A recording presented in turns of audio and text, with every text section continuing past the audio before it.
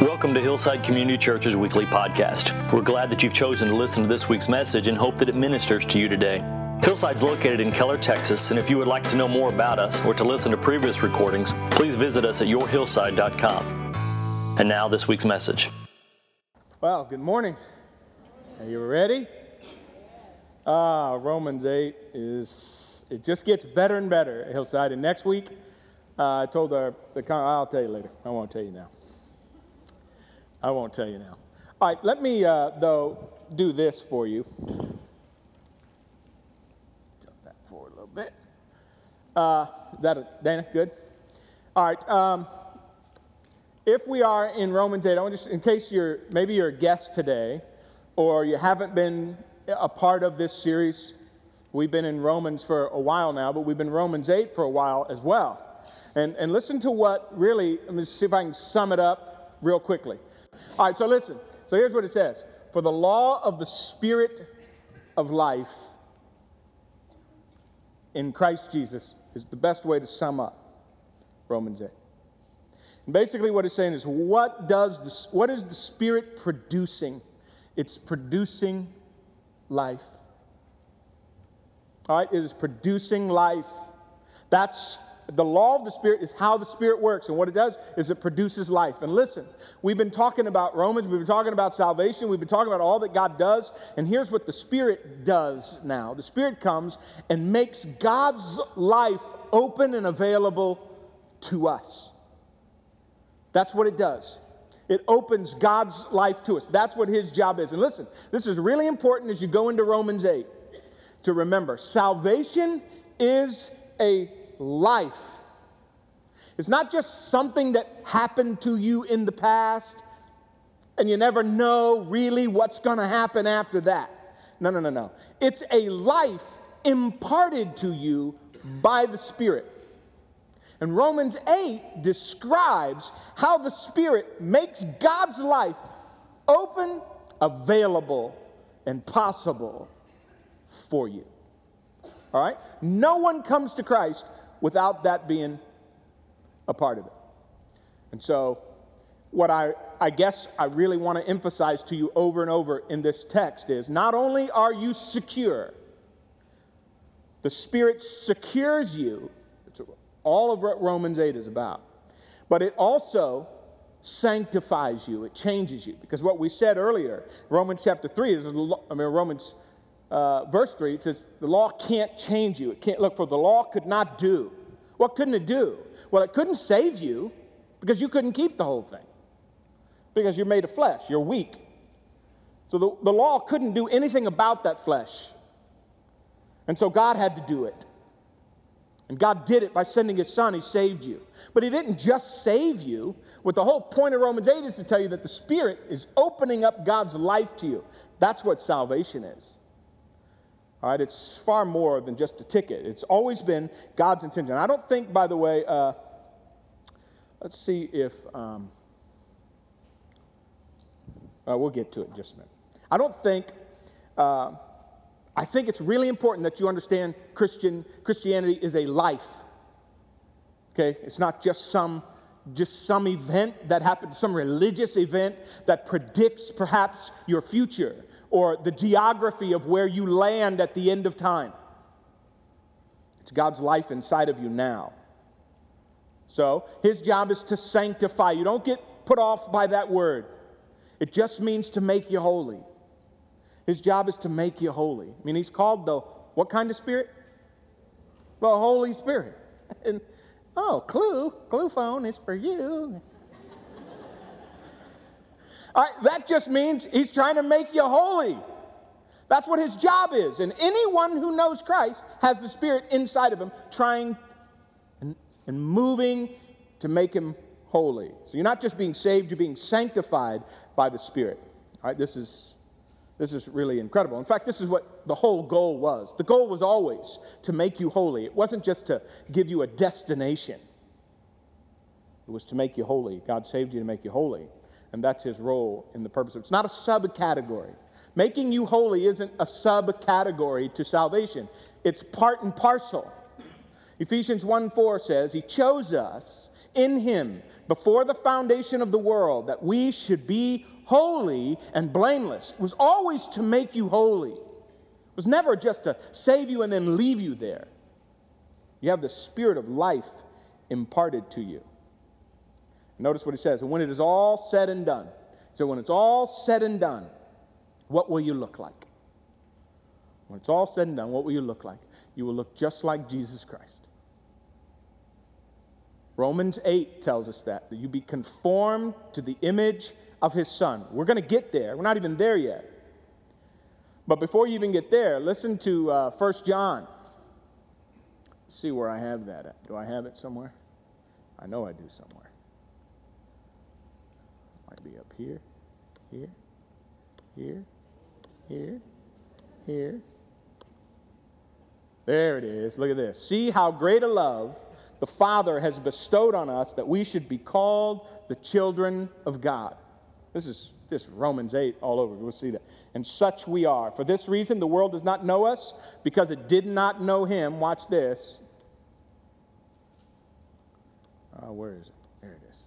Beloved, now we are the children of God, and it has not appeared as yet what we will be. So even though we're going to look like Jesus ultimately, we're not fully there yet. And the wonder and glory that will appear, Colossians 3 tells us, right? That when he appears, we shall also appear as glorified.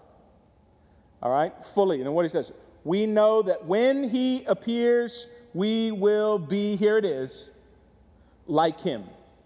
That was the goal. That's always been the goal. No one comes to Christ, but that isn't the goal for him. To be like his Son, not just some ticket to heaven. It was always the goal that you be like his Son. It's really important. Utterly and thoroughly like him. Now watch this. Because now as we get into Romans 8, I'm kind of summarizing here. I want to get to, I want to take you back to verse 10, and I just kind of want to, this is kind of the ramp onto the highway. So we're not hit the highway yet. You're just picking up speed now, all right? Here we go. This is our little ramp to the highway. Verse 10.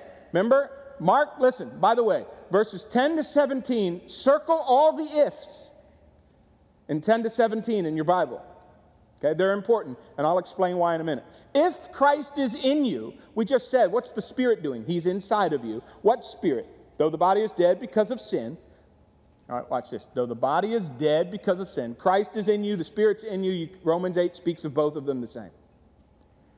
Though the body is dead because of sin. In other words, what he's saying is, I know that even though the goal is to make you look like Christ, I know you still have a body that's going to die. You still have a body made of the stuff of this world. And listen, sin and death go together. If it's sin, it's going to die. And that's the body you and I carry. But yet, look at what he says. The Spirit is alive because of righteousness. Now, let me just say, I don't think there's a better way to describe what a Christian is. Even though he's dead in a body that's going to die physically because of sin, because of the effects of sin, he is alive because of righteousness. He is alive because of the righteousness that Christ, this is really important. He is alive because of the righteousness of Christ that God applied to my life. I didn't have any righteousness in me. God applied Christ's righteousness to my account. That's why I look so good to God, because he sees Jesus' righteousness, not mine. I didn't have any. So because of righteousness, look, I'm alive. I can relate now to God. And it's not only because of righteousness, he produces righteousness in me. In other words, the inside of me is not like the outside of me. The inside of me, here's the best way to describe a Christian, alive because of righteousness. He is alive to righteousness. He can be righteous. He is alive to it. God's life, remember, the Spirit is producing the life of God inside of me. I am alive because of the Spirit to righteousness. I can live for God, even though I'm in a body that's made of sin. The inside of me is alive to righteousness. So this is that life that we're talking about. This is why you can't imagine a life that's not living righteously. You don't come to Christ and not live righteously, Because you're alive to righteousness now. It's open to you. It's available to you. You're suited for it. You can breathe that environment. You can breathe in the environment of righteousness because of what the Spirit of God has done inside of you. Watch this. But here it is again. If the Spirit of Him who raised Jesus from the dead dwells in you. Remember, we talked about the Spirit dwells in you. If you're a Christian, the Spirit dwells inside of you. He who raised Jesus from the dead, Christ Jesus from the dead, will also give life to your mortal bodies through His Spirit, who again, He repeats it. So here's twice. Look, this thing is encompassed in this whole idea right here of the body that dwells in you and dwells in you. 2 times. He's emphasizing the point. Guess where the Spirit is? In you. Now, here's what this is saying. It's awesome. He who raised Jesus Christ from the dead will also give life to your mortal body. So even though your mortal body now is going to die because of sin, and internally you're alive to righteousness, one of these days, even your body, watch this, even your body will no longer be subject to sin in the future. So committed to God that you ultimately be righteous is He intends to raise you from the dead, just like His Son was raised from the dead, and make you completely righteous in every respect. This is just the Spirit saying, hey, guess what? Guess what your eternal destiny is? Righteousness. You will be what I'm asking you to be now, you will be. So because that's where you're headed, and because you're destined for that, and because that's the trajectory you're on, then you ought to make decisions and live life as if it's already real and true about you now. Because that's your destiny. So committed to God. And how committed is He? We have been studying Romans basically 1 through 8. Can you see in Romans 1 to 8 the commitment of God to make you holy? He's invested everything in the plan to make you holy. And ultimately you will be holy in every respect, to where there will not be one trace, not one trace of sin or its effects in you or on you or near you or around you anywhere. That's what this is saying. The ultimate goal is to make you just like His Son. God is committed to that. No one could imagine coming to His Son and expect, as if the idea that somehow we get to heaven, this is all over. You give your life to Christ, and then, you live the best you can, then you get to heaven, and it's all over. That is nowhere close to what Paul is going to teach us. The idea of what heaven is, and it's the whole idea of what we're going to be doing in the presence of God forever, which was what God has always been doing in history, is to get us all together without sin again. There's no way to imagine that in between sin is okay. It's not okay. That's the reason. So, it's all going to be changed.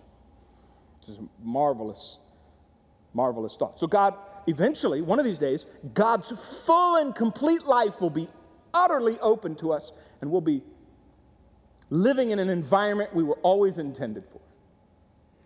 The final stage of it for the believer is where his body is ultimately transformed the same way the inside of him is. That's what you're destined for. The implications of that are phenomenal, Hillside. That means there's nothing in this reality that matters anyway. In fact, look what he says in these verses. I'm going to have to hurry a little bit. Look, I'm going to give you three verbs in verses 12, 13, and 14 that explain the implications of the fact that you're going to be there one day. And the reason you're going to be there, it's not just to say you made it and somehow you hide out in heaven and nobody ever knows who you are. Where's Peter? I don't know. He's like a recluse. He never shows up to any of the things Jesus is doing. Didn't come to the dinner last night. No, that's not it at all.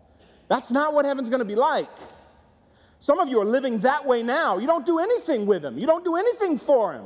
And you expect that in heaven you're going to want to all of a sudden do it. If you don't want to do it now, folks, that says something. It says something. All right? So then, What's the so then there for? That so then is there to say, what's the big deal that we're going to be in heaven with God someday? And we'll be just like him in every way, from head to toe, every molecule, every part of who we are, transformed spiritually. So then, brother, guess what? Here's 3 things. 1, you are not under obligation to the flesh. We've already rehearsed it. I'm just rehearsing. We're not you have no obligation to live for this life instead of the next one. You are under obligation to live for the next one. Does that make sense? You are not, hey, listen, let me tell you how freeing it is to say to yourself, you know what? Because I think most of us actually live with a different mentality. We live with a mentality that goes like this. Well, that's who I am, and I guess that's just part of what I got to deal with, I guess. That's just who I am, and I'm never really going to change fully, and that's our mentality. As if we're obligated to be jerks, or if we're obligated to be unloving. We're obligated. This is just how it is here. No, here's what Paul is saying. You're not under obligation. You do not have to live that way. That way has ruined you. That way will kill you. That is not the life God intended for you. You are not under obligation. And how freeing is it to just say to yourself, I really don't have to be a jerk to my husband or my wife. Say it. You don't have to be. You're not obligated to be a jerk anymore. I'm unobligating you to that. You're not obligated to the flesh. So freeing. Why? Because you're on a trajectory to somewhere else. It's not your ultimate destiny. You're alive. You're not dead. Just awesome. So you're not obligated. Here's the second one. Watch this. Not obligated to the flesh, to live according to the flesh. For if, here we go, just circle them as we go, you are living according to the flesh, you must die, because death and the flesh are associated. Flesh is essentially living sinfully. So sin and death are always associated. That's the reason I don't like that life. What sin in your life has ever produced anything that you value today? To the degree that you would say, oh yeah, sin has been the best thing about my life, sin. Oh yeah, when I was a jerk back then, the greatest thing I ever did. When I was selfish and greedy back then, oh, I loved myself then. Who's ever gotten away with it? No one sins and lives, not ultimately or now, temporally. It's always death-like existence. But if by the Spirit you are, here it is, putting to death the deeds of the body, you will, look at this, you will live. Now, what does it mean you will live? Okay, well, what he means is you will live ultimately in heaven. Just what he just said earlier. You're going to be raised and you're going to live in the kingdom. Well, how do you know you're on your way to that kingdom and you're on your way to being like Jesus Christ? Because here's why. How do you know you will live? Because you are putting to death the deeds of the body. You're already doing it now. Because the ultimate goal is for you to get a new body and not let that body dominate your life in sin. You're already killing that thing. Isn't that great? You're already killing it. You're not waiting for God to kill it. You're not living any way you want, waiting for heaven. You are already killing this body because you know you're going to get a new one anyway. Isn't that amazing? That's the implications of the Spirit being in your life and opening God's life to you. First thing, you're not obligated to the flesh. You don't have to do what it tells you to do. And the second thing is, if you really want to live, since that's where you're going anyway, who wants to live in a righteous world in the future but doesn't want one now in their life? I've been with my aunt all week. She's Italian.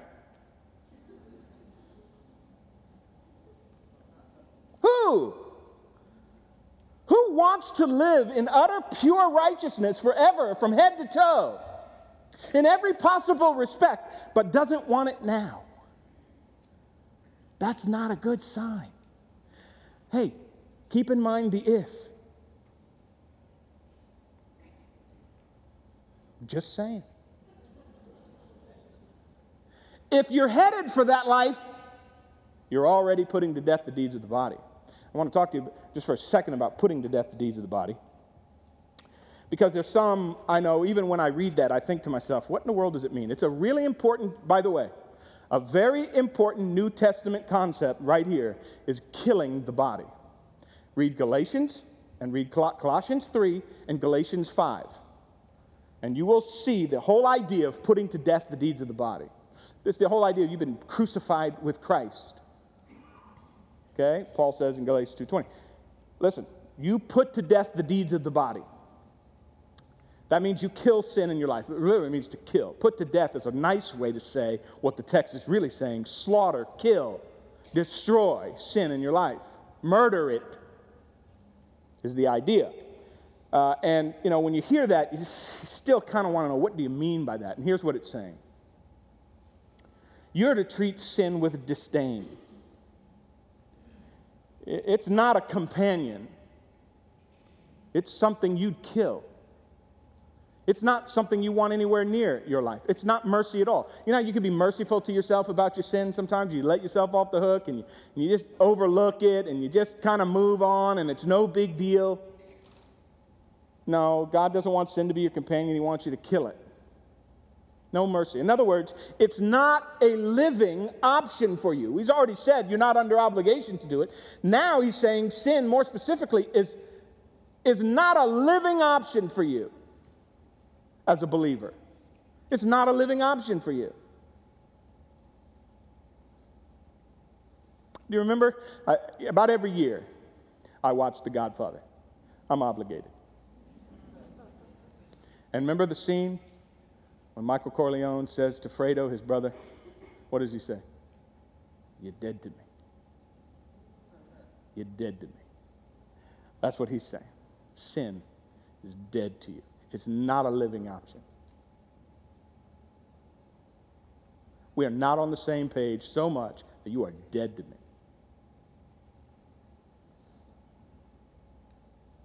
So what does it mean to kill sin?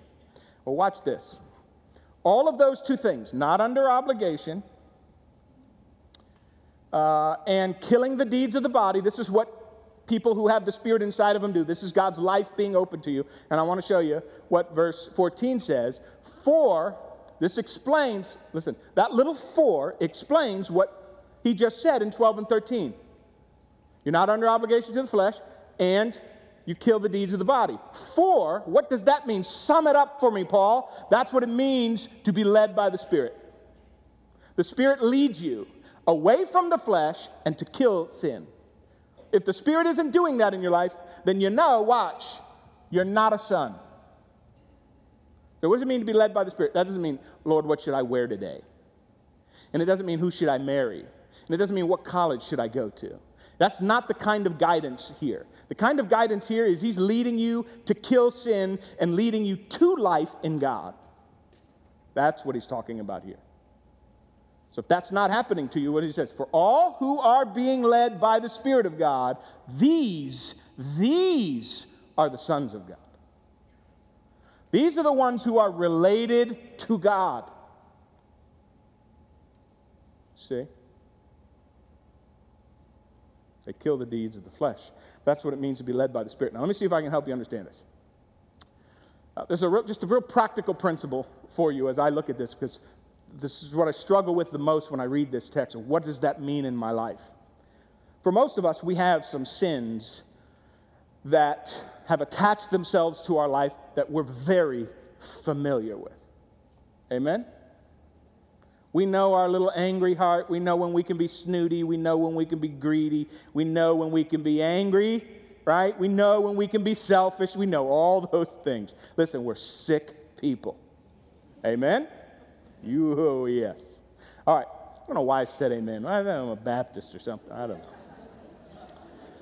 know. I'm just kidding. There's nothing bad about Baptists. I don't mean that. I'll get an email. I don't want an email. All right? I'm not, I don't hate the other denominations. Nothing like that.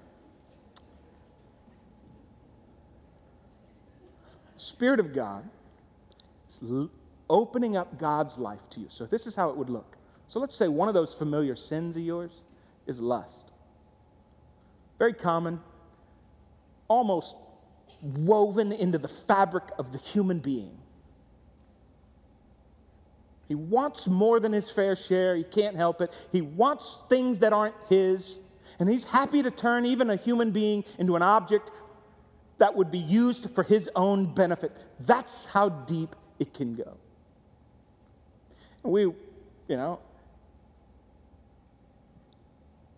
killing sin in your life doesn't mean, hey, at 11 o'clock, or 1:30 in the morning, when I normally look at porn, I'm going to really try to be strong.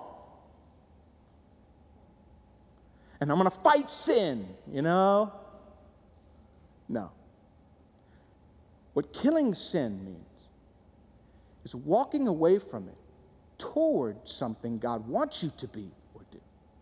Not just sitting around standing here like God put you in a ring and fight sin all day. Like driving in a car, Some of us, we're our worst in a vehicle. It's like with two different people. All right? Schizophrenic. And you think, today I'm going to try not to be mean. You could try not to be mean, or you can commit yourself that day to being nice. You see the difference? The Spirit is leading you how to love and serve people, not use them, not take out stuff on them, not hurt them. The Spirit's leading you away from sin. And when you walk away from sin and you choose Christ, in essence, you have killed sin. You've left it behind and you've killed it. You've abandoned it. That's how you kill it. You don't just kill it by standing there at 1:30 in the morning trying to fight it. You do it by, how do I love my wife? How can I help? How can the Spirit help me to be more loving toward people? How can I recognize in my heart that I can't turn a woman into that kind of object? When you think that way, the Spirit starts producing what He wants in you, not just keeping sin out of your life. The Spirit's trying to produce God's life in you. You see? And it's important. You don't just despise porn. You don't just try to stop it. You try to become loving.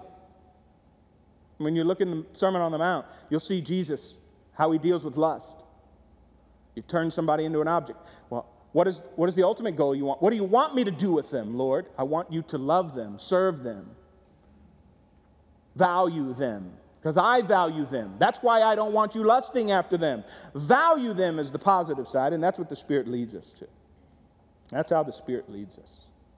You choose Him.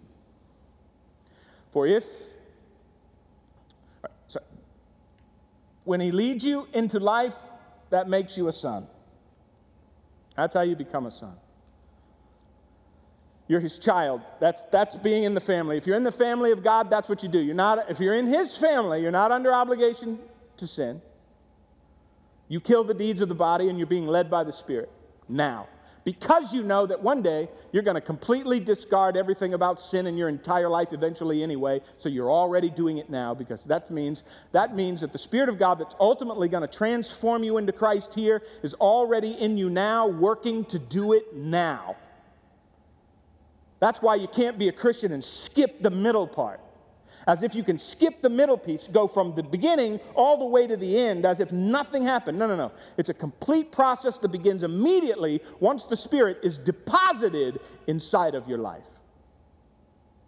God's life becomes dominant. You become alive to righteousness. And that's how it looks. And that makes you a son. That's what a son is. That means this is your status in your new relationship. And here, it doesn't happen often, but here the text gets a little mushy. The text gets a little mushy here.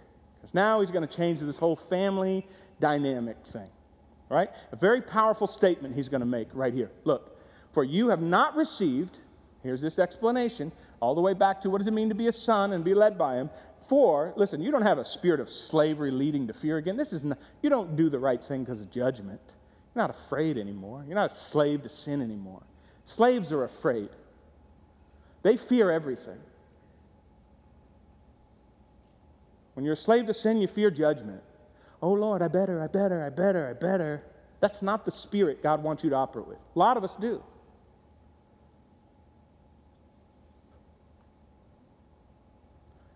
You have received a spirit of adoption. Now, when you're a slave, and watch this, when you're a slave, if I free you, you become, at least biblical language, a freeman, a free man. Okay? Well, here's what. He skips this and goes all the way to son, as if to say, no, you're not just free. Watch this. I didn't just get saved and then God let me loose. Hey, you're free to go. Who knows where you're going to go, where you're going to end up, or what you're going to do, and it doesn't matter how you do it. No. Guess what he did? He made you from here all the way to here. So he didn't just free you, he made you part of the family. And that has radical implications. This is why you're secure. You can't be any more secure than what this text is telling you right here. You are not just a name in the book of life. Oh, let me just check to see if your name is in the book. I don't know you. Where are you from? Oh, Phoenix. Oh, we don't have many Phoenix people in here. There you go. No. You're not a name in a book. You're part of the family. And that has implications. You've been adopted. Now, adoption has to be understood in a biblical context, because adoption for us still, there's a stereotype in which it is somewhat of a second-class thing in the minds of many in our culture. If you saw Avengers, you know the stink over the comment that was made by Thor about his brother Loki, right? They're both brothers. Loki is a killer, just a cold-blooded killer. On the other hand, Thor is this guy who fights for righteousness and justice and wants to protect. And when questioned about how is he related to you, Thor says, oh, no, he's adopted. And we laugh because that's kind of the underlying feeling in part of our culture. We can make that joke. Now, we don't necessarily feel that way about specific adopted people, but it's in the culture just generally. That's how it is. But in Greco-Roman world, that joke would never have been made. It would never have been made. The Jews didn't adopt. But in the Greco-Roman world, which Paul has in mind here, they did adopt. And their adoption was far different. I say far different. It is much more different than what we deal with in adoption. And I'll try to help you understand a couple of those things. In the Greco-Roman society, you were a first-class son when you became a son. You received the best from the Father. It was just the opposite. You became the better son when you were adopted. You know, when you have a kid, and for those of us who have kids and we watch them grow, there are times you look at your kids, you know, you might say it to your spouse, you might say it to yourself, I wish you were taller. Play a little basketball. Well, I guess we're not going to be able to do that. Or you might say, I wish you had a better personality. Because you really are a stick in the mud, kid. You really are a stick in the mud. Or you might say, you could say anything. All right? A little more brain power. Wish you had a little more brain power. Wish you could think a little better than you think. All right? When you have a kid, you get what you get. In the Roman culture, when you adopted very rarely was it babies. It was older kids. You looked at somebody and you said, that's the kid that I really wanted right there. And then you go adopt him. And you bring him into your family. You go, that's the kid. He has the capabilities that I wish my kid had. You steal him from another father. That's what you did. You asked him to come into your family and you adopted him. You didn't adopt him to protect him. You didn't adopt him because he had nowhere else to go. You didn't adopt him for any other reason than you wanted him to inherit your estate. You felt like he could represent your family better. You felt like he could perpetuate your family better. And so you adopted him for that reason, and he became very, very special. He inherits that first place spot, and he gets all the best of the Father. They would get the best education. They would get the most affection from the Father. It was a very high place. There was no adoption jokes in Rome. In fact, 4 things happened when you were adopted. First, you lost all rights to your former family. You have no rights to your former family. So you couldn't go back and claim anything.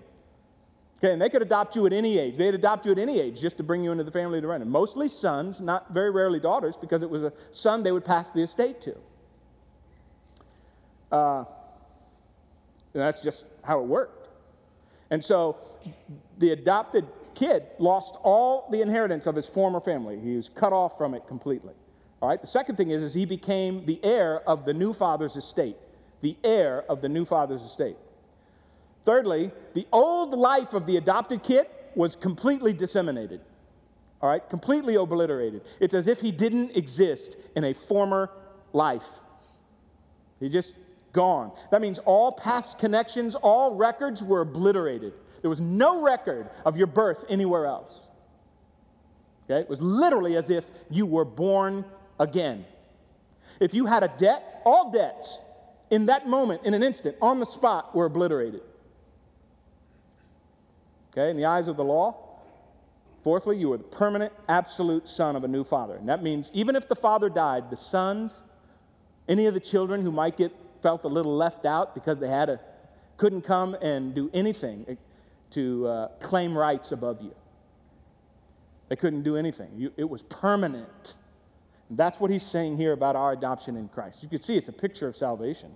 All the former life, family, adherence to our former father, are canceled.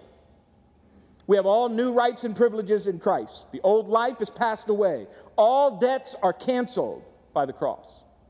The only difference the spiritual adoption gives us is you not only give a name and a title and rights, but you are transformed and regenerated by the Holy Spirit. This is what's really important and why he brings it up in the context of being led by the Spirit away from sin into the life of God. Because when you become part of the family, you don't just get legal rights. Hey, you don't get a new last name and a new title, and this is going to be yours when I die. That's not all it's going to be.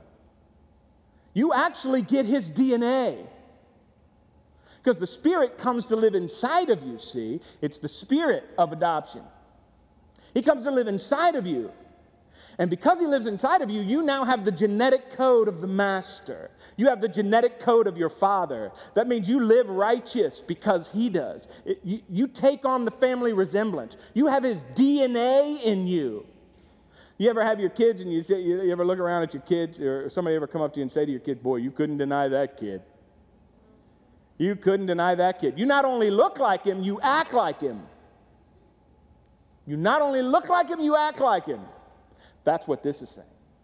You not have all the legal rights to heirship, but you also have the Holy Spirit inside of you making you live just like him. So you take on his nature too. That's what the spirit of adoption is. It's just a beautiful, beautiful picture. And it's not just legal, because it's a very formal legal process in Rome. They had 7 witnesses, okay?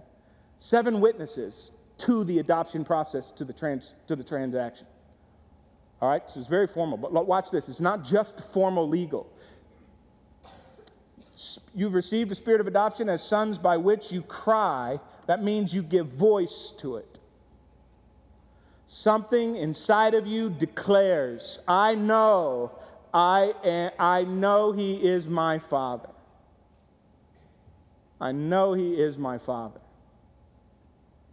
And he says, you cry out, Abba. It's just an Aramaic word for pop. It's not something a little kid would say to his dad. This is very emotional, very tender, very dependent kind of statement. Okay, and it's just repeated here just for emphasis. Father. And really, the whole idea there is to say that it's not just a rational thing. It's not just rational, but it's emotional too. And you should sense the Spirit inside of you, creating this dynamic that you feel a part of the family. This is very mystical. It's very experiential. But the Spirit is not letting us off the hook related to that. It's not saying it's just rational. You ought to sense the Spirit inside of you saying that. In other words, it's more than just saying birth certificate or let me look in the book to see if your name's in here. I don't want God to do that when I get to heaven. I want to feel like he loved me and knew me. And I got to be a son all week because I spent the week with my dad. And Hillside, he's one of my favorite people to be with. We have the best time. So many levels. And being with him all week was awesome. There's so many ways I'm like him. There's so many ways that we relate and know each other and understand each other. And it's not because he has a birth certificate on file. You know, it's more like he wore my jersey in high school when I played games. And he didn't sit in the stands. My dad always stood in the end zone. He always stood in the end zone in the way I was facing, whether I was on offense or defense. He always stood in the end zone the way I was facing. So he went from end zone to end zone wearing my jersey so that the entire game I could look down the field and see my dad standing in the end zone. He is my dad, not on legal levels. In fact, I have a picture that I keep in my office. See if you can get a little bit what I'm feeling. This was taken when I was in high school. And this is in the couple of years when my dad and I were renewing a relationship because he wasn't in my life earlier. And this picture sits in my office in a special place because it has, I don't know how to put words to what you see there. Can you see it? The way I know he feels toward me, can you feel that? It's the best feeling in the world.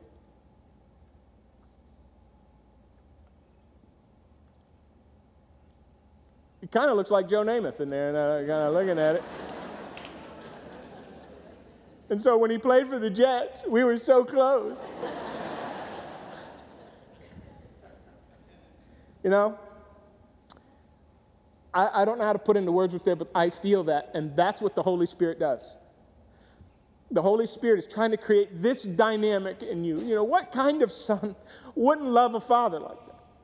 Just by looking at the picture. What kind of son would want to hurt his dad? It's just impossible. The Holy Spirit is trying to produce that dynamic. The Holy Spirit testifies. In fact, look what it says. The Spirit himself, verse 16, testifies with our spirit that we are, look, not sons anymore. Now it's broad to children. That we're his children. That's what it says. The Spirit testifies. How does the Spirit do that? Because you got to ask that hard question. There's a lot of hard questions to ask in the text, but this is one of them. How does it do that? This is how it does it. It stands over here because remember, you needed 7 witnesses to transact an adoption process in Rome. But here, you only need one. It's the Holy Spirit. He stands on the side trying to tell you, yeah, you're his son. Yeah, he loves you like that. That's why you don't want. Yes, you are his son. You can do. Hey, can you?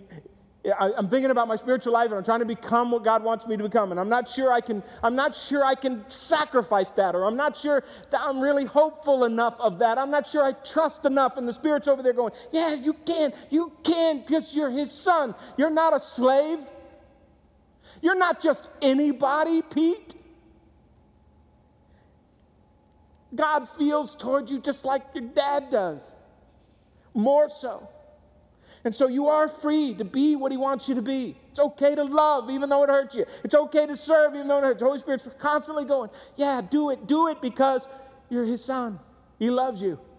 That's how it testifies, and you feel it inside of you. If you never feel that, then the spiritual life is going to become something very impersonal and crusty if you wake up every day going, I'm supposed to live right, and if I don't, I'm in trouble. That's how many of us wake up every day. And we're a little mad at God that his expectations are so high. Don't you ever feel that way about God? Which one of us doesn't feel that way? It's like, dadgum, can you leave me alone for 5 minutes? Anybody ever said that? The pastor has said that before to God. Get off my back. And the Spirit said, he's not on your back. He loves you. He's not on your back. He loves you. That's why you do those things. And the Spirit himself testifies with our spirit that we are his children. And, watch, here comes our last set of ifs. If children, then heirs also. I got to finish here in just a second, and I know where I'm supposed to end. I got to get to that spot. Let me just see if I can get you ready for next week here. Okay, the if, I'm just going to sum up this little if statement here real fast that we've said all the way through here. A lot of times you will hear pastors say that the if, because it's what, and I really like grammar. I'm just like a grammar guy, and I'm not brilliant at it, but I try to learn something grammatically in the Greek language all the time, constantly. And let me just tell you something about this first-class condition. It's a first-class condition in Greek. This has a potasis and a protasis. All right, now listen. That means an if statement, then statement. That's all it means. So if is sometimes said by pastors to be translated as since. Okay? But there's a little bit of a problem with that. I mean, the reason is because the first-class condition assumes reality. So this is what it means by assumes reality. You would translate it this way. Since you are children, you are heirs. Could you say that? You could, because the first-class condition assumes reality. Here's the problem. It assumes reality. It's not absolutely certain of the reality. That's why you say if instead of since. If you say since, you don't open up the idea that maybe this isn't true about you. That's why you say if. If Greek wanted to say since, there's a Greek word for the word since. So the ifs all the way through here, while they assume reality, in other words, Paul's assuming that the congregation is the children of God. He assumes it, but he's not absolutely certain everyone in the room is. So he uses if to force you to do what? Ask yourself the question. If you translate it since, you lose the punch. You lose the whole point of am I one of his children? So if you're backing up, you're going to say, I don't know if I'm an heir. Am I one of his children? I'm one of his children. I'd be one of his sons. If I'm one of his sons, I'm being led by the Spirit. If I'm being led by the Spirit, I'm killing the deeds of the body. If I'm killing the deeds of the body, that means the Spirit of God dwells in me, and I have no obligation to the flesh. You see? See what he's forcing you to do? He's forcing you to go, is that me? Is that me? Is that me? Is that me? Is that me? And that's the question. Is it you?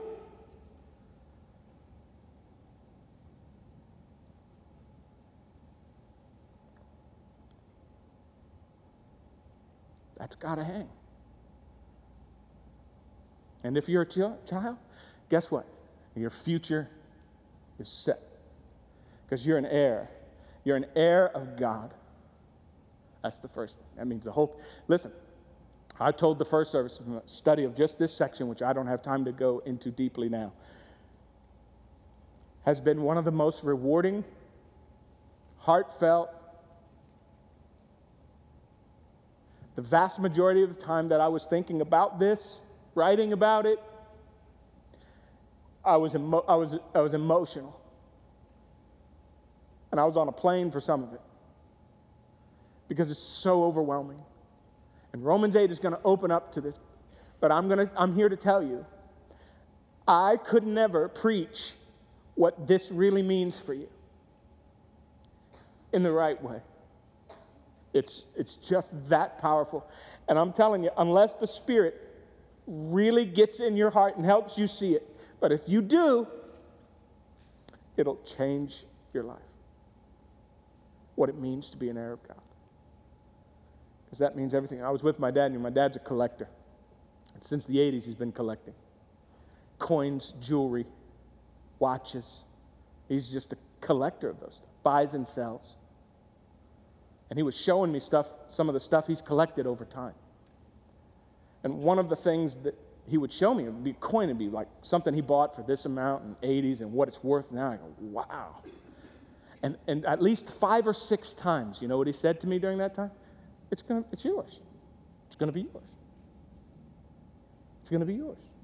Everything he showed me. I go, what's that? It's going to be yours.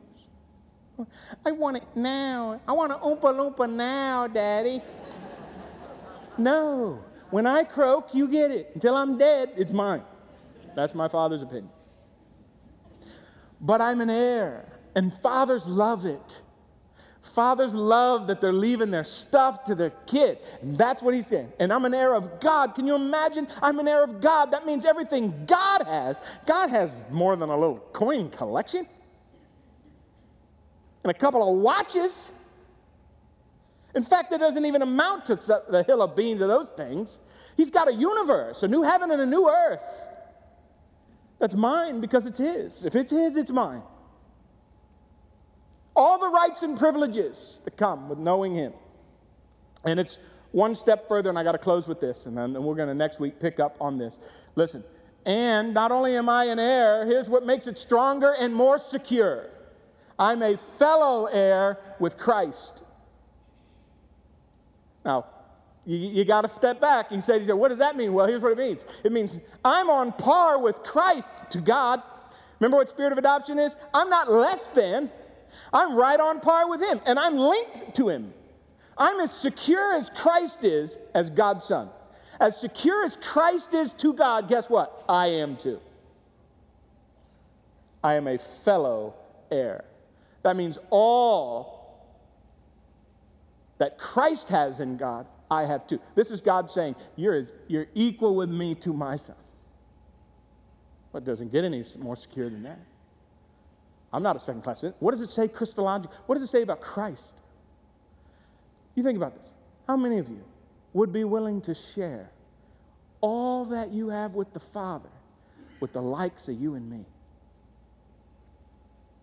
You just meditate on that this week. What kind of person Jesus is to be willing to let you be on par with him when it comes to the inheritance that we receive at the end. Because it's not just us that are heirs.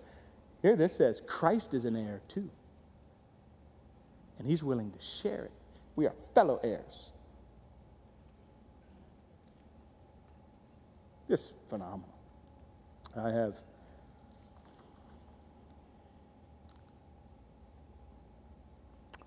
okay. Oh, this is your assignment. Here's your last if.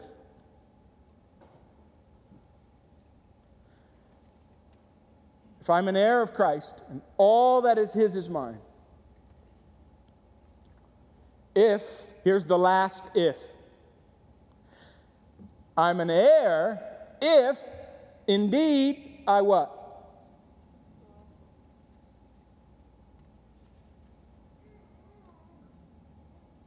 There is a part of me that absolutely despises this verse. And if you're honest, you're like, man, it was so good up to now. It's like watching a really good movie and it ends bad. He doesn't get the girl. I hate those kind of movies. Then you're like, oh no, suffering. Oh, I was a son. I was having fun. You had a great picture of your dad. He looks like Joe Namath. And now you got me suffering. Let me just tell you, this right here is so hard to grasp what it means. But from here to verse 30, I will tell you this, Hillside. I can't think in my wildest imagination anything we need to hear more than what verses 17 to 30 say. And we get to look at them over the next couple weeks. And I'm so excited about it. If I'm you, even if I haven't even seen my Bible in 5 years, I would pick it up and read this section. Because it's that phenomenal. Critical to how you think and live right now. What this means right here. Okay. That's all I can say right now. I'm a little behind, and I'm sorry for that. Next week is baptism. I hope you won't miss that. So many people have been transformed, and I hope you'll be here for that. But I do have one thing to tell you. Family business, all right? We're done with that. I hope that just settles on you. I have to share something with you. If you're a guest, you're going to say to yourself, TMI. That's TMI for me. But if you're a family member, you need to hear this. Every year, because of the way our loan with the bank is for this building is set up, we have to renew it every year. So it's not like a traditional loan. It's on a 3 or 5 year amortization or anything like that. It's set, and every year we have to renegotiate it. That's why every year we do a campaign in November, because January is when we renegotiate that loan. And we have 2 loans. Both with the same bank. One is the majority of it, 99.9%. One is like $6.8 million. And then there's a small one, which is about $170K. And we pay both of them. They're separate for God knows all the economic reasons or financial reasons they are, but there's 2. And so we know we have to pay that one off, and eventually we're going to, and we do it slowly like we do the others, because we're committed to paying down debt. We're just committed to it. But this past January, after we had done our campaign, they didn't renew the loan with us in January like they were supposed to. They've waited until now. So it's not until now that they want to renegotiate the loan. And part of the renegotiation is that they want us to pay that $170K, that small one, off before the end of May. So, because of that, now listen, I want to say something to you. We have the money. We have the money because obviously we've planned, and we plan to give it slowly, and we wanted to pay it down anyway. We were just doing it on a little slower pace. But because they want it now, we have the money in our building savings, if you will, to do it, but it will deplete it. It'll take that $170K. And as we go into the summer months, without having that little building reserve, which the summer months, historically, they kind of dip for the months, and we got to pay that rent every month, paying that off immediately just leaves us without that little savings and reserve. And I don't know about you, but it just scares me as the church to go through those months without it. It scares our board as well. That's why they asked me to share it with you. And so what I'm asking is just for help in any possible way. It's not a panic moment, but I'd rather go to the summer months with some of that reserve. So anything above what we normally give could go toward that. So anything you give to your normal giving, we give to general fund around here, we give to the building fund, that's stuff we already do. This has to be separate because we can't pull from those pots to this because we still owe all the things that are on this side over here. So any special gift you could give this month will go directly to principal. We're happy to pay the $170. We're trying to get out of this thing anyway. But it just leaves us a little bit short for the summer on the building side. Not operational, just building side. So anything you could give toward it, over and above what you already do. Don't stop doing anything you already do. And I want to say this to you, Hillside. You are phenomenally generous. So we couldn't do anything we do without, I'm telling you, the giving around here has been amazing. Nobody's hurting. But with this here, I'd rather have that reserve. So anything you give allows us to go toward that principle and keeps our reserve. But it has to be over and above. So if you can't do that, that's fine. For those of you who can, I'm just inviting you to be a part of it. Sometimes I take on in myself the weight of this crap.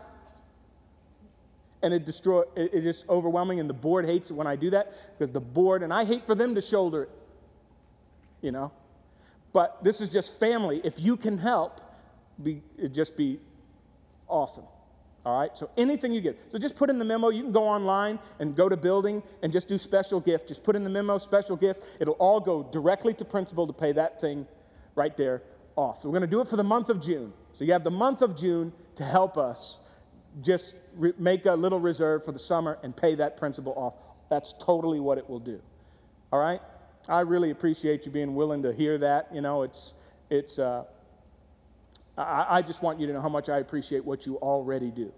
Okay? So I love you and I appreciate that. And I appreciate you being able to hear that. In any way you can help. I mean, if there's some of you got $50,000 in your pocket right now, right where you sit right now, in cash, go ahead and use it for God. That's what I'm saying. All right? So if you can help with that, it would be much appreciated. All right? Father, thank you for our time. I love you with all my heart, Lord. I thank you for who we are in Christ because of what you've done for us. And I just pray that this week we would sense your Spirit showing us our relationship with you in a way that motivates us to live the life that you have designed and prepared and determined for us to live. And we look forward to next week. In Jesus' name, amen. Thank you, Hillside. Have a great week.